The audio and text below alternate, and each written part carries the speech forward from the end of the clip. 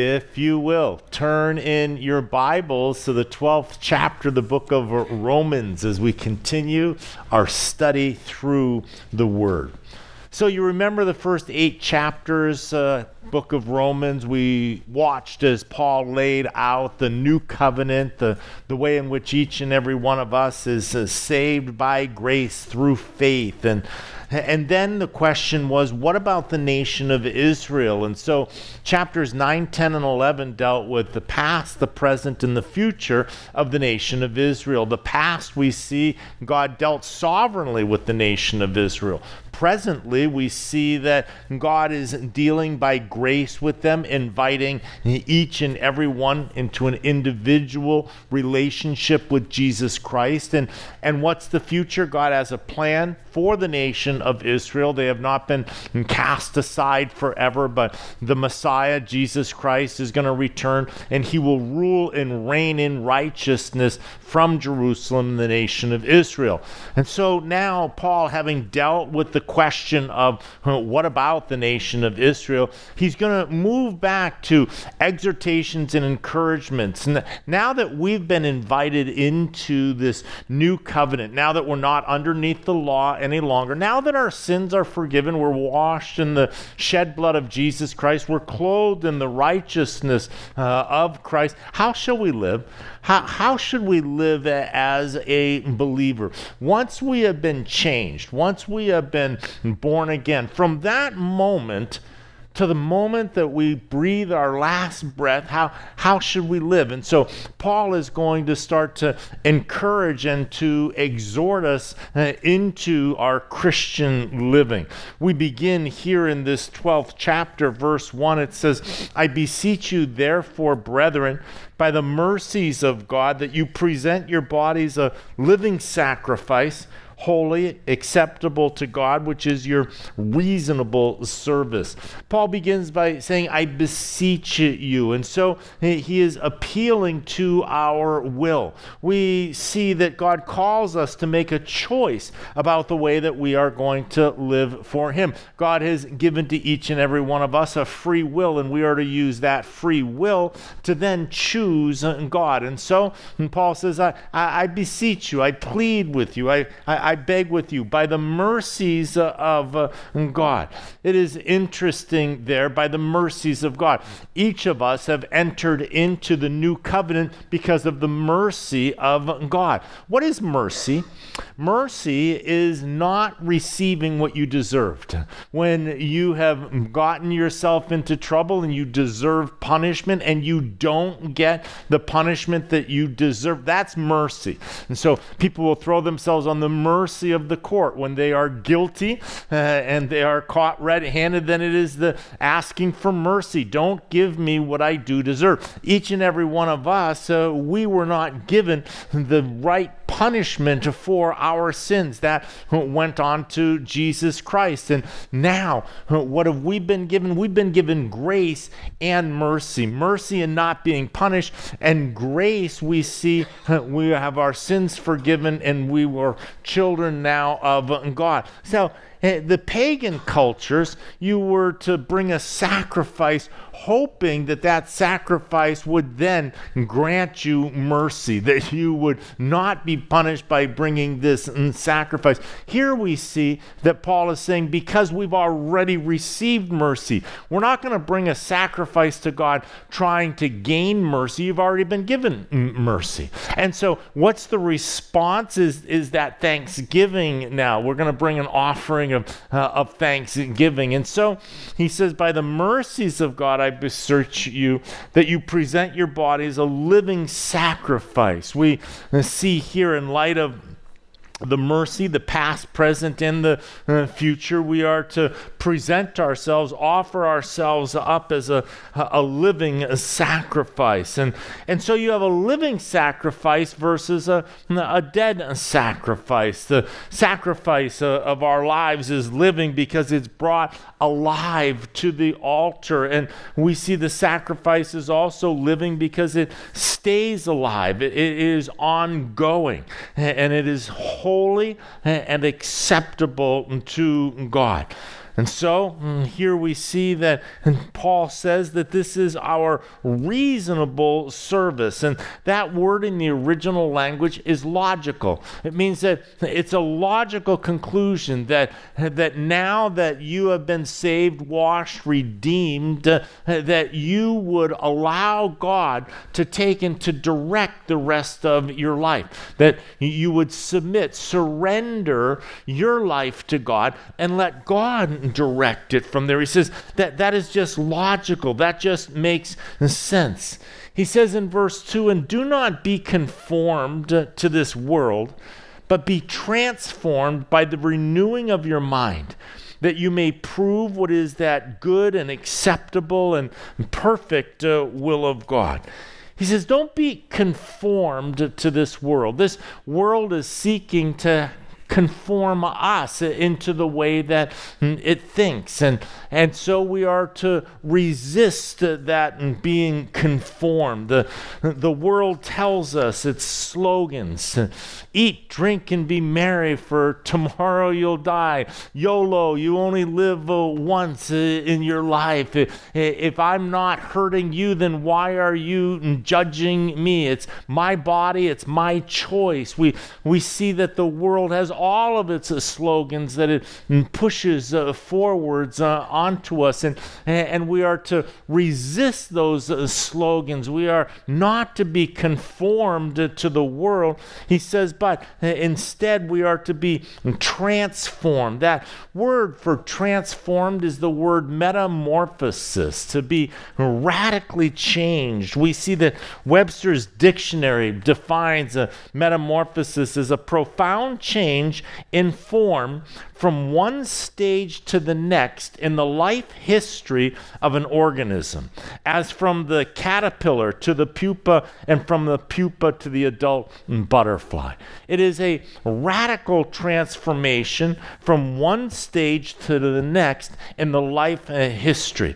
And so in our lives, we have undergone this radical transformation to where we were dead and now we are alive, to where before we did not have the indwelling of the Holy Spirit, to where now you are the temple of the Holy Spirit which dwells inside of you. And so we are not to be conformed to this world, but we are to continue to undergo this transformation. And how does this transformation take place? It says that be transformed by the renewing of your mind. And so the mind is the control center of our attitudes, of our thoughts, and of our actions. And so the mind needs to be transformed, needs to be renewed, needs to be regenerated.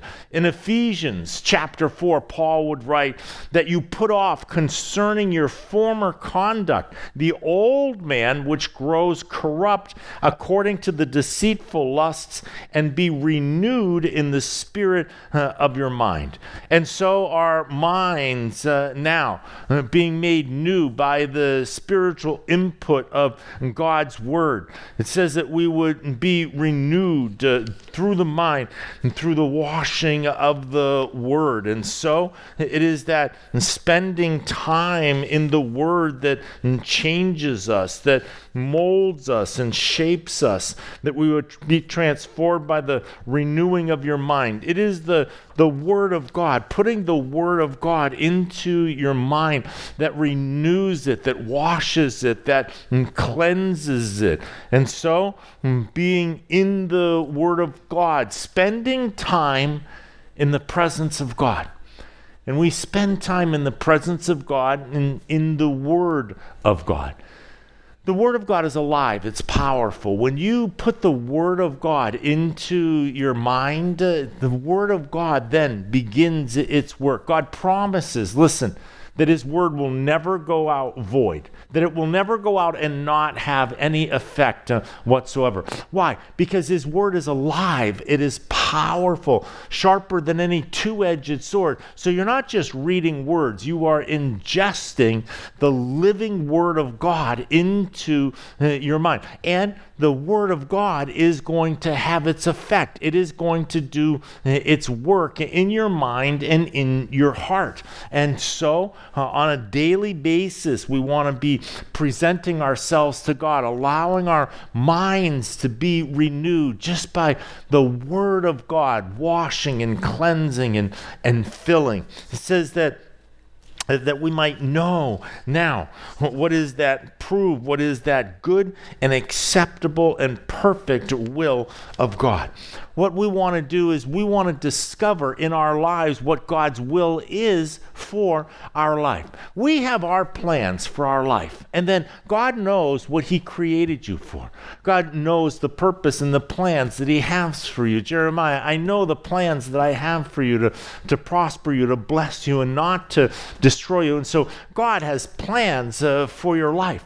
But we've got our own plans. And so what do we need to do? We need to let go of the plans that we have in our life to discover, first of all, what's the will of God in my life, to prove. That means to test and to discern what is that perfect and good will of God in my life. And then we want to step into that will of God. Paul says that's just logical.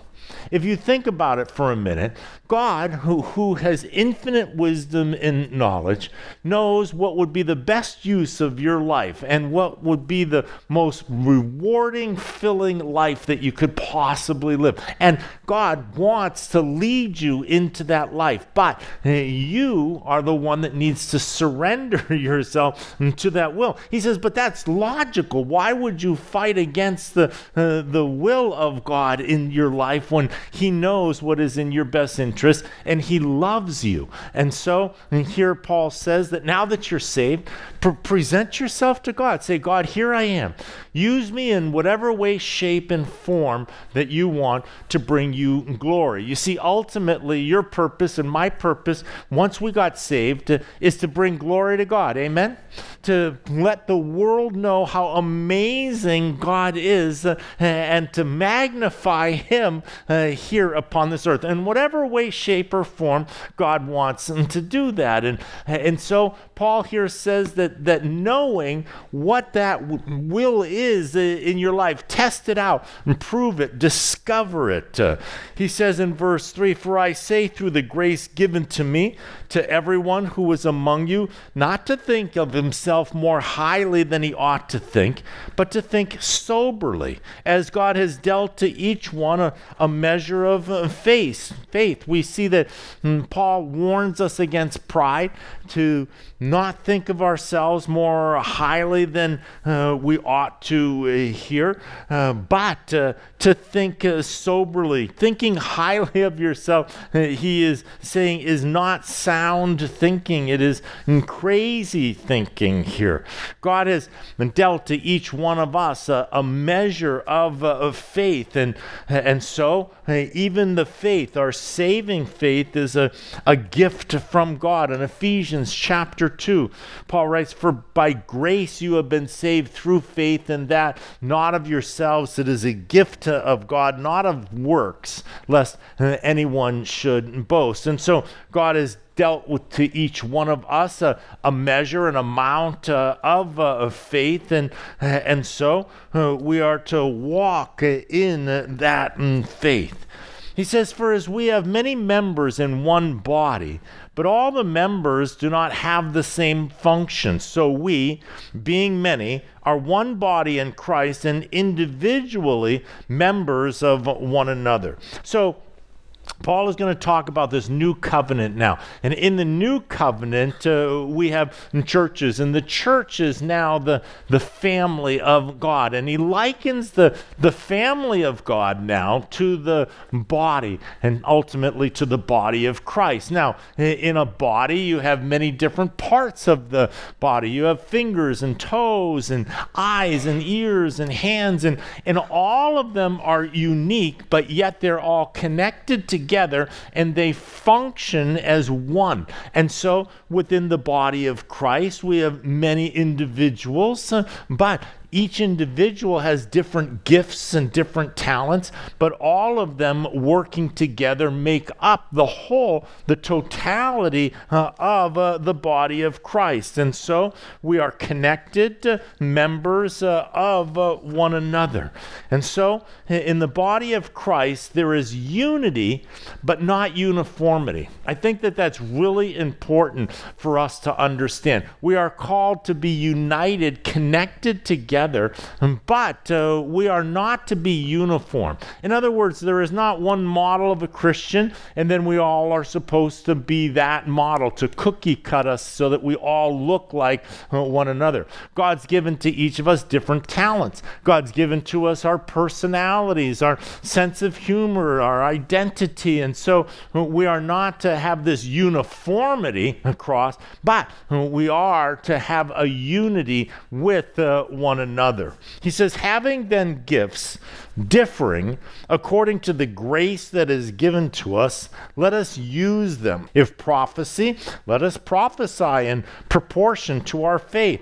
Or ministry, let us use it in our ministering. He who teaches, in teaching. So Paul now is going to start to talk about the different spiritual gifts that God gives to individuals, and then how these spiritual gifts are to be used. Paul is stirring up the gifts that are inside of us that God has placed for the benefit of the body of Christ. The reason that God gave us those spiritual gifts is for the body of Christ and for the edification and the ministering to the body of Christ. He says, if you've been given the gift of prophecy, then function in the gift of prophecy according to your faith. And so as the Lord leads you, as the Lord gives you utterances, then share those, speak them out, walk in them. Now, the gift of prophecy is interesting because when you do speak it out, you're putting the gift on the line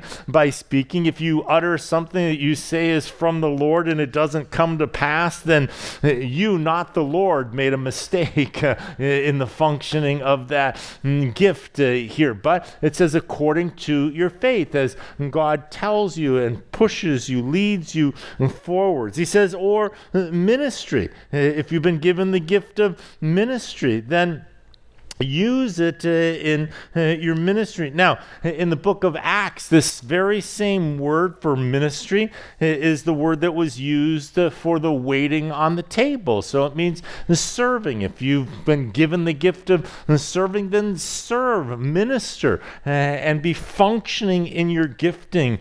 He who teaches in teaching. And so if you have the gift of teaching, if God's given you that gift of teaching, then God wants you to be functioning in that capacity to be teaching within the body of Christ. And so that was one of the areas that God spoke to me and called me when I was very young in the Lord. I remember that I was at Costa Mesa. I was sitting there listening to Pastor Chuck, and Pastor Chuck was given the teaching on the parable of the talents, and to each one was given a different amount of talent, and then that talent was to be used and invested and returned back to the Lord. And I remember that I was sitting there, and just as clearly as God has ever spoken to me in my life, God asked me a question. He says, when am I going to get to use your talent? And I knew instantly what the Lord was talking about. that God had given me that ability to teach. I had the ability to teach when I was this high. I had younger brothers and sisters, and I would be teaching them how to swim, how to hold their breath. I was exhorting them and teaching them to ride bikes and all. I was always teaching. It might have been the gift of bossiness, but I think that it was the gift of teaching, manifesting all the way back then. And God had used that gift of teaching throughout my life, but never for him. He had placed that gift inside of me, and I used that gift in my own life. And then he asked, when am I going to be able to use that gift that I placed inside of you? And my answer was, uh-oh. That was the first time that I heard the audible call of God in my life. But whatever gift that you've been given, and God gives us all different gifts, we see what Paul is saying is to discover those gifts and start using them for the benefit of the body of Christ. That's why you were given those gifts.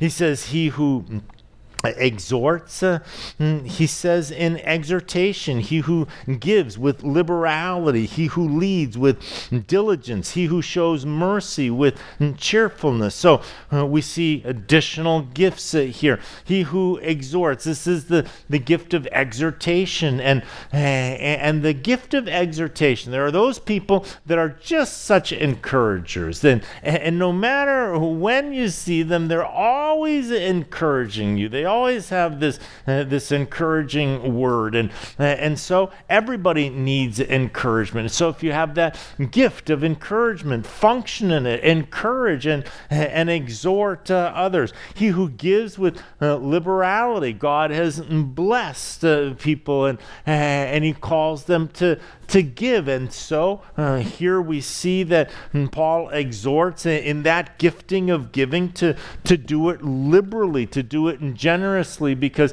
God is the one that has blessed us with our possessions, and he's looking for faithful people through whom which he can direct. He will give them more so that they can be generous with the giving that God is giving to them, so that he can direct it. He's looking for faithful men and women that he can trust with wealth, so that he can direct them to be obedient with that giving. And so if you've been given that gift, he says here, if you've been given the gift of giving, then with liberality. He says, he who leads with diligence. If you have the gift of leadership, and God wants to use that within the church, the gift of organization, and he says here, and to do it with diligence, not half-heartedly or lazily.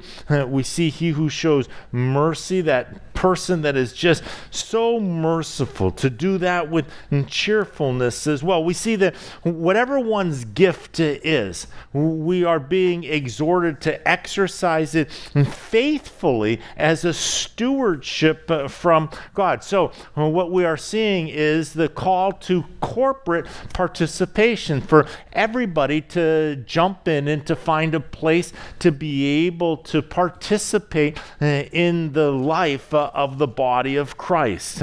We see that Paul is going to continue now with these short exhortations, these short encouragements now as they relate to our relationships with others. He begins, let love be without hypocrisy, abhor what is evil, cling to what is good. So he begins. We know that Jesus says, a new command that I give you, to love one another. And Paul says, now make sure that your love isn't a fake love. God doesn't want us to be phony in our love. He wants to grow us in our capacity, listen, in our capacity to authentically love others. And so let love be sincere. Let it be without hypocrisy. He says, and abhor what is evil. Abhor what is evil. The world tells us to tolerate what is evil. The world has lifted tolerance to a virtue. And we see here that the world tells us to let us alone, to accept us, to tolerate us, to make a truce with us. If you will leave us alone, we'll leave you alone. If you won't judge us, we won't judge you. And so we see that this is the cry of the voice of evil. But what does Paul tell us to do? He says that we're to abhor evil. We are to absolutely hate it. We are to hate sin, and we are to hate evil. We're to make no compromise with it whatsoever in any way, shape, or form. And then he says, cling, abhor evil, and cling to what is good. Hold on to it and tightly. The world will try and rip it out of your grasp. The world loves to take what is pure and to defile what is innocent and to take and to destroy it. And we see here that we are to hold on to and to cling tightly to what is good. Be kindly, affectionate, verse 10, to one another with brotherly love, in honor giving preference to one another, not lagging in diligence, fervent in spirit, serving the Lord. Now, as Paul is going through and giving these exhortations here, I want to remind us all that this is not the list that we are to take and then try to become in our own strength. You see, this is the work of the Holy Spirit in the life of each and every one of us. This is what God is seeking to do inside of us. These are the areas that God is changing us, that we should be experiencing growth. Remember that Christianity isn't a self-improvement program where here we're given the model of what we're supposed to look like, and now we're going to discipline ourselves into it. No. Remember that we are the workmanship of God. We have the indwelling of the Holy Spirit, and God is the one that is going to be working on these areas in our lives.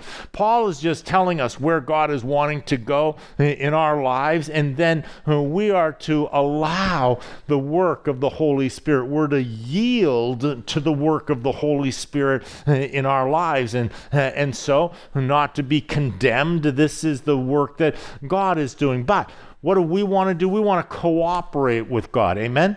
We want to be on the same page and yield when God is trying to work in an area of your life. You want to yield to it, knowing where God is wanting to go. God is desiring to change us and to mold us into the image and likeness of Christ. And so all of these are attributes. All of these are manifestations of the character of Jesus Christ. And so when you look at this and then you look at Christ and you see the way in which he lived out and modeled the perfect life, you see all of these characteristics manifest in the perfect life of Christ. He says, be kindly affectionate, right, to one another with brotherly love, that gentleness and affectionate. And so, once again, being stoic is not the way that God desires for us to live. He wants us to be affectionate. Men, he wants us to be affectionate with our children. He wants us to be affectionate with our wives. He wants us to have this brotherly gentleness about us here. It says in honor, giving preference to one another. That's going back to that humility, not shoving everybody else out of the way so that you can go first, but preferring others before yourself, dying to self, serving others, not lagging in diligence, fervent in spirit, and serving the Lord. And so we see we're to serve the Lord diligently and fervently in the Spirit. That's what God's desire for us is. And so God is seeking to move us from wherever we are right now into serving him fervently and diligently, rejoicing in hope, patient in tribulation, continuing steadfastly in prayer, distributing to the needs of the saint, given to hospitality. We see all of these attributes now is what God desires. This is the renewing of our minds. This is the character that God wants us to be reflecting, listen, to the world around us. Why? Because it's His character. And so as a Christian, we are to reflect God's character to the world that is around us. And so we have to allow God to change our character. He's taking each and every one from wherever we are and then seeking to work on these areas of our lives so that it's reflected to the world around us. So rejoicing in hope, patient in tribulation. Jesus warned us, in this life you will have what? You're going to have tribulation. And so nobody gets a free pass. No one gets a free ride. So when you're going through tribulation, when you're experiencing it, we see the mindset that you're to have is to be patient in that tribulation. And know this, that tribulation, God uses tribulation in your life to change your character. And so be patient in it. Allow your character to be changed by the trials that you go through. Don't get frustrated with your trials. Understand that now you have to press into the grace of God. You have to press into the presence of God more. You need the patience in those tribulations. Continuing steadfastly in prayer. And so, once again, prayer is that connection, that communion with God. And so, continuing steadfastly. And so, that is to continue that ongoing relationship with God.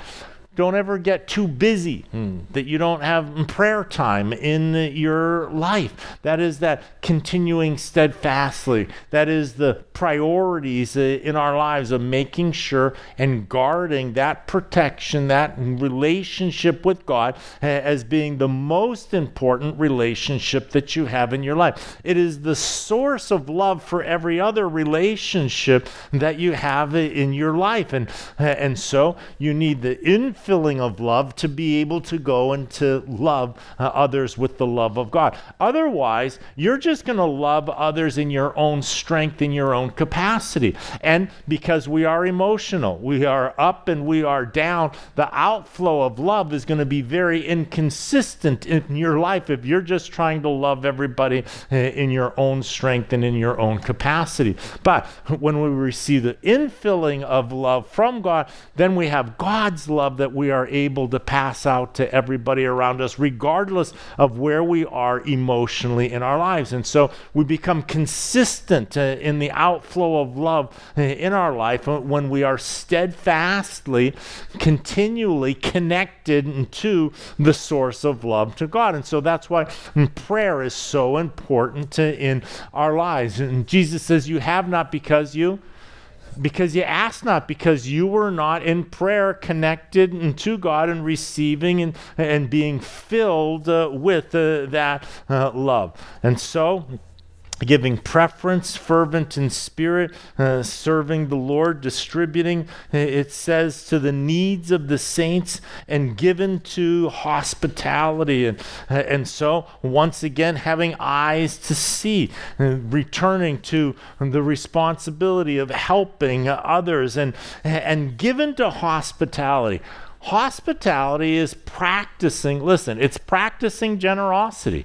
That's what hospitality is. And so we are to be hospitable. Why? Because the gift of hospitality is a manifestation of the character of God. God is the most hospitable of anybody. And so we have experienced that blessing of His hospitality in our lives. And so we are to be generous with others, with strangers, and with loved ones. And so we see here the exhortation in that area as well. We see in verse 14, it says, bless those who persecute you, bless and do not curse. And so, do you have somebody that's a thorn in your flesh? Do you have somebody that maybe at work is bothering you or annoying you, or your neighbor, or somebody even underneath your own roof? Here we see here that, what does it tell us that we are to do? And it tells us that we are to bless those who persecute you. It says, bless and do not curse. Perhaps Paul was thinking about Stephen, and how when Stephen was being stoned, that he was praying and interceding, or possibly even Jesus, when there he was being crucified on the cross, and as they are crucifying him, he is interceding for them and praying for them. We see here the attitude of praying God's forgiveness on those who are mistreating us, and so here we see the attitude. This is the renewing of the mind. This is now being instructed into what right thinking looks like. This is the way that God wants us to start to see things, and the lens that he wants us to start looking through. And then he says, rejoice with those who rejoice and weep with those who weep. We see here in verse 15, the instruction here is to be empathetic towards others, to be able to feel what they are feeling. And so it says to weep with those who weep. When someone is going through a sorrowful time and they share their sorrow with you, I know this as a man, and maybe it's not just a man thing, but when someone is hurting and they're telling me their problems, I can have a tendency to want to fix them. I can have the tendency of wanting to say, okay, but here's what you need to do. Look at it from this perspective, or what you need to do, rather than just weeping with them.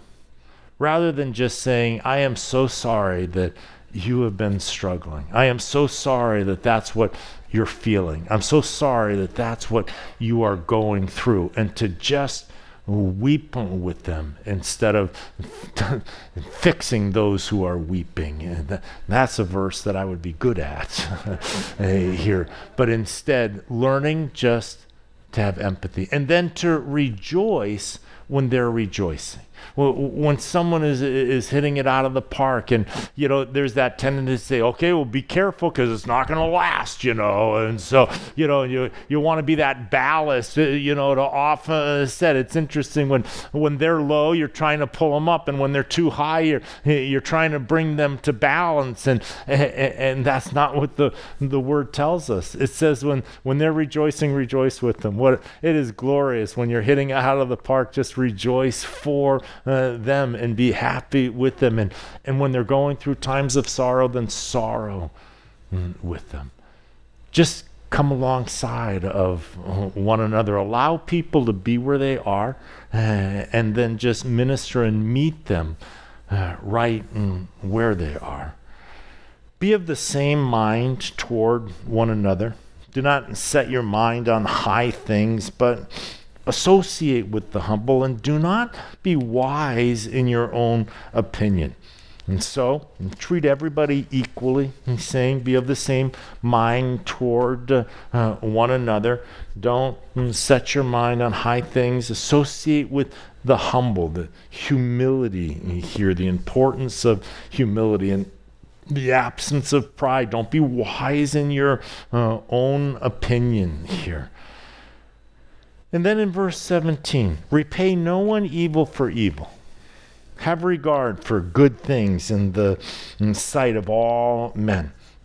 You remember that the Old Testament principle of justice was an eye for an eye. And here we see that we're to not repay anyone evil for evil. Back in Exodus, that principle of justice, an eye for an eye, what did that mean? Well, what it meant was that the punishment or the consequence should only be equal to the severity of the situation. In other words, in our flesh, we have that tendency, that if you hit me, I'm going to hit you twice as hard, and back again, that whatever you do to me, I am going to increase it in a measure back. And that's that flesh wanting to take vengeance. And so we see that there was, make sure that the consequences only equal to it. Don't try and increase it as a punishment. And so that was the justice there of the Old Testament. But in the New Covenant, it says now that we're to turn the other cheek, that if someone slaps you on the one, to turn the other, that we're not to repay anybody evil for evil, and have regard for good things in the sight of all men. It means what is good, what is noble, what is honorable. If possible, verse 18, as much as depends on you, live peaceably with all men. We see here that God's desire in our lives is unity. And God always wants us to be peacemakers. He always wants us to be initiating peace in our life. Jesus said, "Blessed are the peacemakers, for they shall be called sons of God." Remember that Jesus Christ was sent on a peace mission to reconcile mankind to God. And so reconciliation and unity, this is the character, this is the heart of God. Now, it is interesting that God doesn't say live peaceably with all men. It says as much as is possible. Why? Because you need two people to be able to be in unity, to be on peaceful terms. And so it says as much as depends on you. If there is not peace, we always want to be open to the peace process. We always want to be seeking to initiate peace in any way, shape, or form that we can, but also at the same time, we cannot force ourselves into a peaceful relationship with everybody. Verse 19, "Beloved, do not avenge yourselves, but rather give place to wrath. For it is written, 'Vengeance is mine, I will repay,' says the Lord."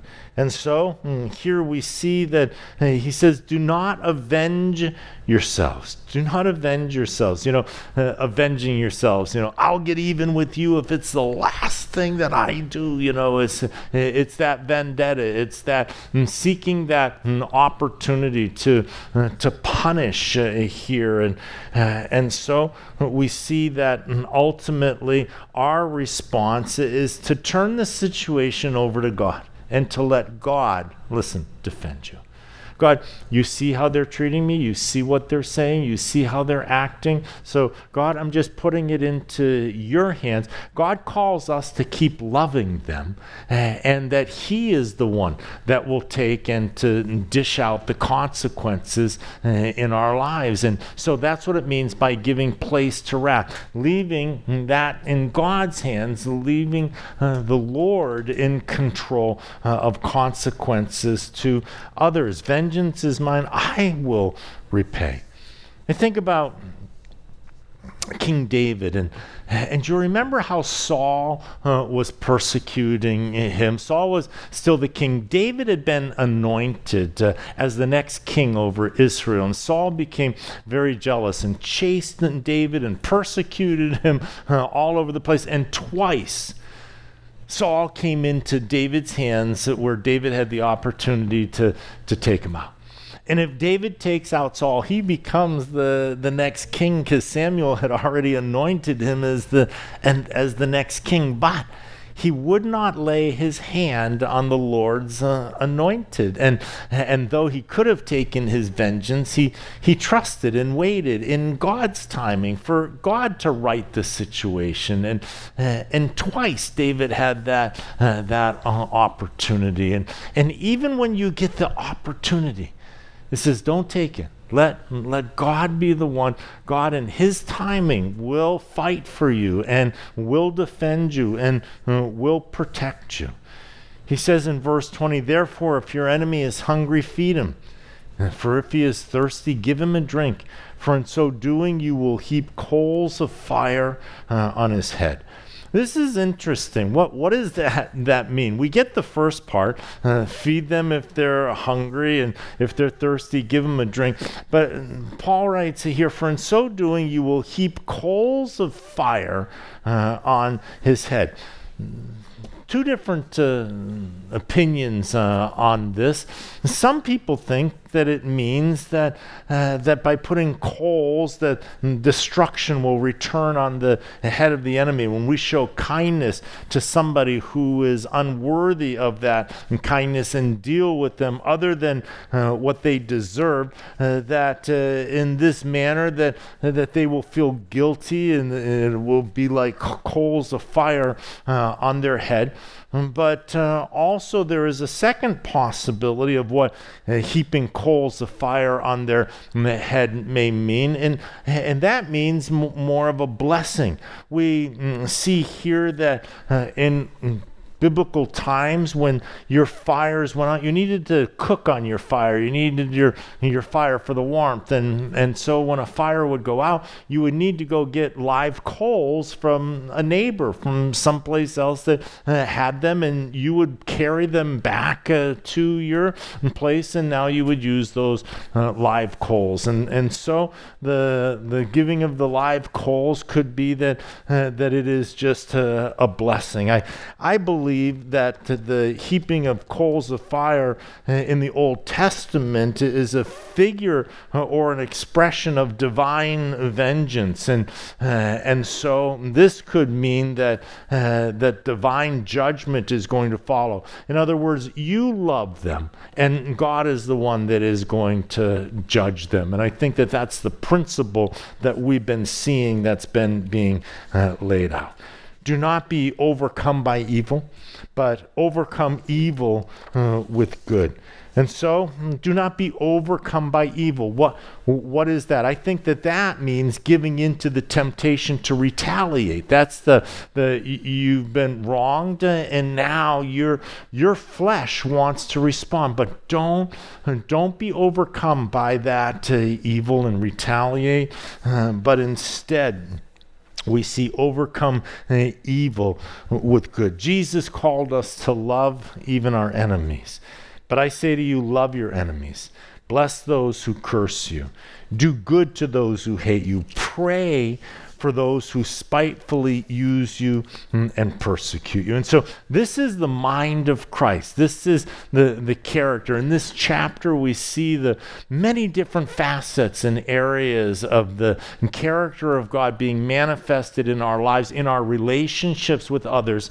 And once again, this is the work of God that is going on in our heart and in our lives as we yield to it. We first want to understand where God is taking, and then we want to cooperate with God as he moves us in these directions. As we close our study here, I just wanted to go back to verse 1 for just a moment, where he says, I beseech you therefore, brethren, by the mercies of God, that you present your bodies a living sacrifice, that it would be holy and that it would be acceptable to God. And so there were the sacrifices that you were required to bring to God. You would bring the lamb on the Passover. And when you brought your lamb at Passover, you had to bring it before the priests. And the priest would inspect that lamb. Your lamb was to be without spot or blemish. Those were the two things that the law said that they weren't allowed to have. A spot, that means a birth defect.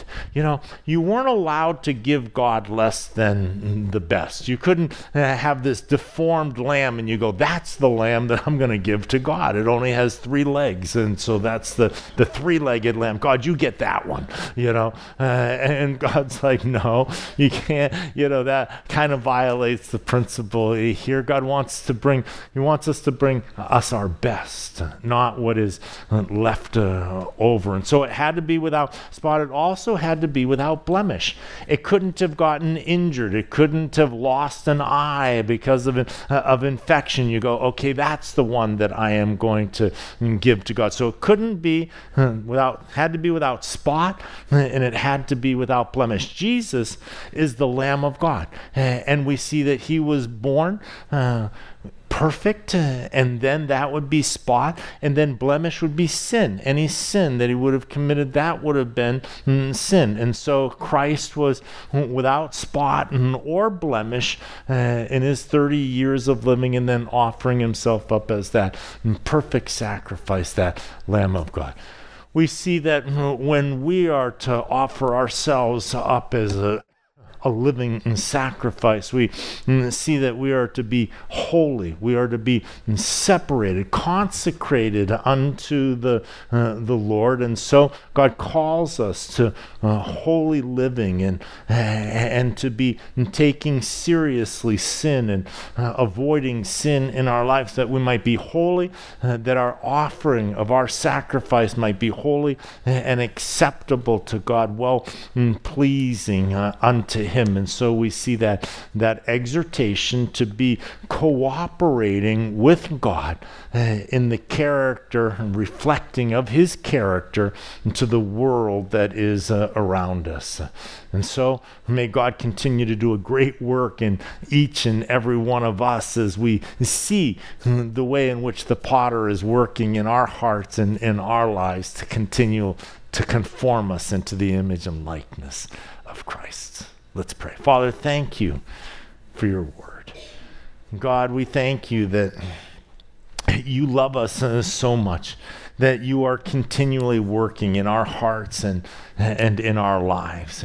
And so, God, I ask that you would just continue do that amazing work in us, conform us into your image and likeness. May we be transformed through the reading of the Word of God. Thank you for the illumination of truth here today.